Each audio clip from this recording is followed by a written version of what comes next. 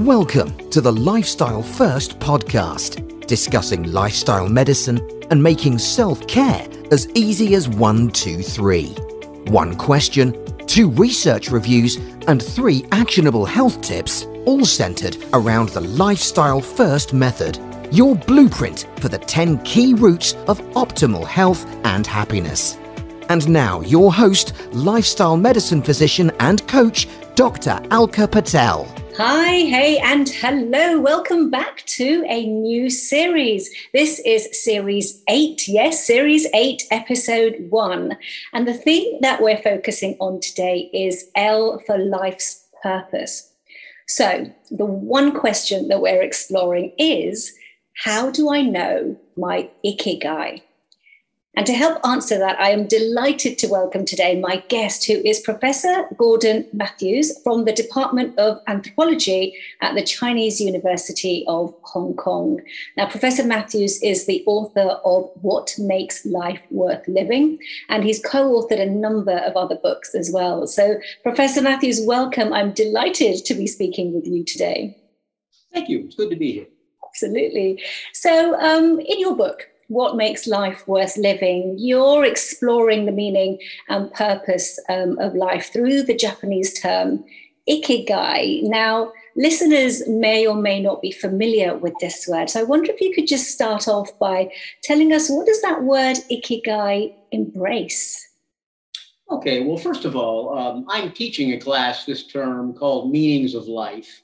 And I've got about 100 students who are listening to this. So every week I'm in the middle of this and, they're asking about this. It's a huge question. The meaning of life is something that most of us, unless we're religious, don't know.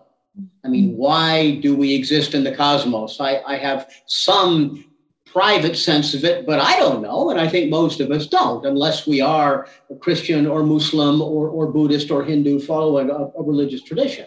It's hard to find. What we can find, though, is our own sense of individual purpose. And that seems to be a easier thing to find, but that's also precarious. And for most people, it's a rather limited number of things. For the students I teach now, it's probably their dream of the future, because they're 20, 25.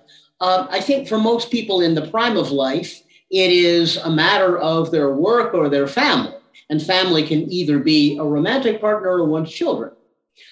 Then as one gets older, it may well be, it may recede into the past to a degree. For some people, it'll be religious belief. But it does follow this kind of pattern. There aren't really very many of these. Now, does everybody live for work or family or dream or religious belief? No, of course not. Does this always make people happy? No, of course not. Yet, in effect, we do this. I was talking to a friend of mine a couple of weeks ago who, he's an undergraduate student who graduated several years ago, and now he's working at a job that he doesn't like much, but he works at the job 60 or 70 hours a week. He was telling me that at night he dreams about his job. He has nightmares about his job. And in effect, that's become his Ikigai because that controls, that lives in his head. So Ikigai isn't necessarily something, oh, it's so wonderful. It's whatever pushes you to do what you do, for better or for worse.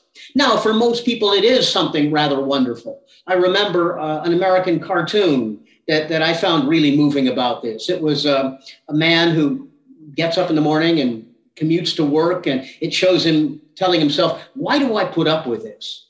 Then at the office, the copy machine is broken and his computer's not working. Why do I put up with this? He asks himself. Then the boss begins to shout at him, you did this wrong. Why do I put up with this? He asks himself. And then he drives back in a long commute, traffic jam. Why do I put up with this? And then when he's walking in his door at home, his little daughter throws her arms around his leg and says, Daddy, Daddy, I love you. And he thinks, that's why I put up with this. Now, that's a little sentimental for many of us, but that is Ikigai right there. It's why you put up with what you put up with in this world. It's what drives you, what gives you that sense of purpose. So it sounds as though you're describing a driver a motivator? Something that, is it as simple as something that gets you up in the morning? We hear about that, don't we? There's the French translation of raison d'être, why you are, why you're being. Is that a reasonable way to approach Ikigai, as the reason to get up in the morning, or is there something more to it? Well, right now there's a lot of pop books out that, I suppose they benefit people in talking about Ikigai, but they're mostly nonsense in the sense that they don't really know how the term is used in Japanese. I've spent a large portion of my life in Japan. I know the language very well. I read in Japanese well and so on. And I've studied the way the term is used. And I'll never forget my first couple of years in Japan studying Japanese and coming across this term Ikigai. And what was remarkable is ordinary people used it. You know, the French term, raison d'être, that you mentioned, that's a fairly fancy word. Yeah. You know, people may use it, but not too often. Ikigai is something people use all the time. You know, I'm sitting with a Japanese friend of mine, and we're in a bar talking about life, and he says, damn, this is my Ikigai. Or a Japanese woman who's nursing her child and then tells me, this child is my Ikigai. Or another friend with whom I climb a mountain, and she says, this is my Ikigai, you know, being at the peak and looking out over things. So this is a practical term. And yes, it is a driver for how you live as you live. Now, if you have Ikigai, are you happier than if you don't? Probably you are, because it gives you a purpose, a reason to get up in the morning. But it's nothing fancy. My students often mistake Ikigai for an abstract entity. My Ikigai is to help the world. No, it's not. I mean, that may be a driving force in your life, but Ikigai is something rather practical. What in your life is most important to you? What makes your life seem worth living? And it often is a rather practical matter. So based on that, then, does it embrace a feeling? And if it does embrace a feeling, is it always the feeling of joy? Is it embracing the joy of the little things? You mentioned the mother with her baby, the father coming home to his child, climbing mountains. Is it embracing the joy of the little things and the big mountains? Is it about presence here and now? Is there an emotion that is attached to Ikigai? Okay, that's a great question. And I'm really happy you asked that. What I've just described to you so far is something that in Japanese is called Ikigai Taisho. And that's the object of one's Ikigai. That is, as I said, work or family or religious belief or dream or something like that. But there also is Ikigai Kan, and that's the feeling of Ikigai, the feeling you have of life seeming worth living. And so when a Japanese person says, kori wa Ikigai da, this is really what my Ikigai is, they're probably talking about that feeling, like the guy who climbed the mountain or the woman who climbed the mountain with me. You know, this is her feeling of, wow, life is good. Or the guy drinking beer with me. Life is good, isn't it? And that is the feeling. And it's a feeling that life is worth living. Now, is Ikigai always something that leads to wonderful things? Well, maybe not. Vincent van Gogh, the painter, no doubt found his Ikigai in his painting. And yet he killed himself, as have many other artists and writers that we know of, including Mishima in Japan and so on. So it doesn't always lead to this overwhelming bliss. But probably having a sense of purpose in your life does help considerably in making life seem worthwhile. Certainly, if you have an Ikigai, boredom becomes a lot less likely to have because you have this purpose that does push you along to do what you do. And this goes to a fairly fundamental fact of life. A lot of life is not much fun. You know, I mean, we go to the grocery store. Well, it's okay, but come on, nobody says, bliss, I'm in the grocery store. Or, you know, you're at work, you're doing stuff, you're filling out forms and so on. You're answering phone calls that you don't want to answer and so on. It's not a whole lot of fun. So Ikigai can be that little spice that gives you that sense of, wow, this is why I'm doing all this. So yes, I think Ikigai can lead to happiness often. Okay, so that's really great to be able to establish that the act and the doing, it's the feeling. Is it also the pursuit? Do you think that we're caught up in this pursuit of purpose, in this pursuit of happiness, the pursuit of Ikigai? I think we probably are, but that's a complicated question because on the one hand, if for example, I think my wife is my Ikigai, my wife Yoko, and she's been sick sometimes. She's better now. And when she was sick, I would have done anything in the world to help her. So that's what I needed to focus on. On the other hand, in the very larger cosmic sense, the truth is that nothing we do really matters. We live and then we die in all likelihood. Now, religious people may disagree, but I think most of us in the developed world probably sense that, hey, it doesn't matter. And so that's important too, that you have your Ikigai, but you also need to look beyond it. I know for me sometimes, if there's something that's bothering me, just to walk outside and feel the rain on my face or see the moon shining down, I can think, hey, the things I'm thinking about are really stupid compared to all that. For all I know, I am a member of the only species in the universe that can look at the moon and appreciate it. And that has to be what I am. That's more important than anything else. So that gives another element. Now, that sounds like an Ikigai is religion, I suppose, and maybe it is. Maybe I'm confusing the matter by bringing that up. But it's often true that what we live for is very important for our immediate lives. I mean, obviously, if you work as a doctor and are trying to cure cancer, if you are deeply in love with your children, and they're sick or troubled in some way, of course you live for that. But there also is this larger sense too that I think is important to remember. So you mentioned there then life and death. And I just wonder if I could just probe a little bit on there as well. I've been looking at the book at the core, Sheldon Solomon and his co-authors have written that, and they describe our fear of death as the big driver or our motivator for what we do. And that's why infusing our life with purpose is important for us, because it keeps our fear of the inevitable, the fear of death, at bay, and just allows us to be in that moment to moment without becoming overwhelmed by really what you've described as our ultimate fate, which is death. So do you feel that might be the purpose of purpose, a way to navigate through our fear of all fears? When I was 20 or 30, I completely believed that. And in that book, The Worm at the Core, they're basing their ideas on a scholar named Ernest Becker, who wrote a book called The Denial of Death, that won a Pulitzer Prize. It's an extraordinary book, and I'd recommend you read it. I'm sorry, not you personally, but I recommend anybody in this audience to read it. I don't want to make any recommendations to you, but still, for me, I think that's overboard.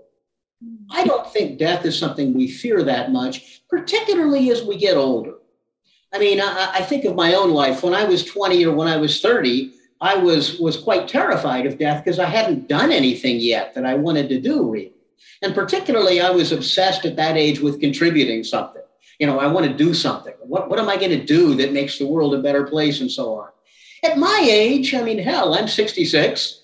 I'll be retiring in a few years, and I hope to enjoy life some more, especially with my wife, and I expect to be able to. But death is something a little less frightening. I've done what I needed to do. I have just completed a book manuscript on senses of life after death in the United States, Japan, and China by interviewing a lot of people about life after death. And to my surprise, while some people seem to be afraid of death, a lot of others did not. Now, you can say that subconsciously they were, but I'm not sure they were, especially people who were older. One American in his 90s said, at my age, death is not an enemy, it's a friend. And I'm looking forward to it. It's going to be a good thing to go through.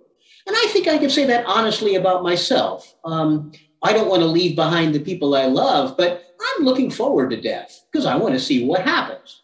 I suspect nothing happens, but I don't know. And we in our age may be just as confused as we think people 1,000 years ago were. I mean, when people in say a French monastery 1,000 years ago or an English monastery were arguing over how many angels are on the head of a pin. Well, we too. There's nothing. We're animals with oversized brains. That too may be an illusion. And in a world of multiverses and so on, we have no idea what may come. It'll probably be a lot stranger than we can imagine. One central question about death that interests me is the philosophical question, why is there something rather than nothing? why does this universe exist? And many scientists would say, well, it just is. That's all. And it has nothing to do with us. But I think some more religious people or more spiritual people would say, well, no, the fact that we exist is itself evidence of love, of some sort of love on a grand cosmic scale. Now, in all honesty, I don't fully believe that myself, but I'm also not willing to disbelieve it. Who knows? When I die, maybe I'll find out, or maybe I won't. Curiosity, who knows? Absolutely. So then just picking up on the word love that you mentioned there, many people may be familiar with that Ikigai diagram that's come over to the West, which talks about the intersection of what you love and what you're good at, what the world needs and what you can get paid for. And if you find that sweet spot, that is your Ikigai. What is your view on that? Well, that may be true, but first of all, that's something Japanese would not recognize unless they've read a Japanese translation of this. That has little to do with the Japanese concept of Ikigai. Now, no one owns Ikigai. I don't own it, so the guy who wrote that can write anything he wants, fine. But that's not something that would be recognizable to most Japanese as Ikigai. It's also true that we need to be a little skeptical about the world of neoliberalism that we're in. Because what that means when we come down to our individual selves is we're always working on our CVs, our resumes to look better. And how can I look better? What can I do to look better? And many gurus will tell us, find what you love and you can make a good living at it. You can be fine. Maybe not. And it's certainly true that some people make an effort to find what they love and are failures at it. And that's perfectly okay. But nonetheless, that kind of thing can happen. So life is not quite that easy. My own mother left my father many, many years ago to become an artist. And she realized, to her regret, after 15 or 20 years really striving to be an artist, that she simply was not very good at it. And that's an insight worth having, that just because you love to do something doesn't mean that all the gates in the universe are going to open. I go back to what the Buddhists say and what some recent, more serious psychologists have said. Life is painful. It is suffering. That's the way things go. And hopefully we can transcend it, but it's not all that easy. So I would say, in response to those books on Ikigai, yeah, go ahead and read them if you want. Fine, they might be helpful. But remember, too, that Ikigai isn't going to solve anything in the end, because you will die. And what will your life be worth then? I was just teaching my students about this the other day, that, if your Ikigai is your work, at some point you're going to have to retire. What do you do then? If your Ikigai is your family, your kids are going to leave home, your spouse will die or you will die. That's going to happen. We lose what we love, and we have to remember. Now, what's the solution to this? Well, again, my solution, I hope, is going to be to feel the rainbow, watch the rainbow. I won't feel the rainbow, feel the rain on me. Just experience the world. I'm hoping when I'm 95 years old, if I live that long, even if I am single and not able to move around much, to be watching BBC Earth and thinking, wow, what a planet we live on.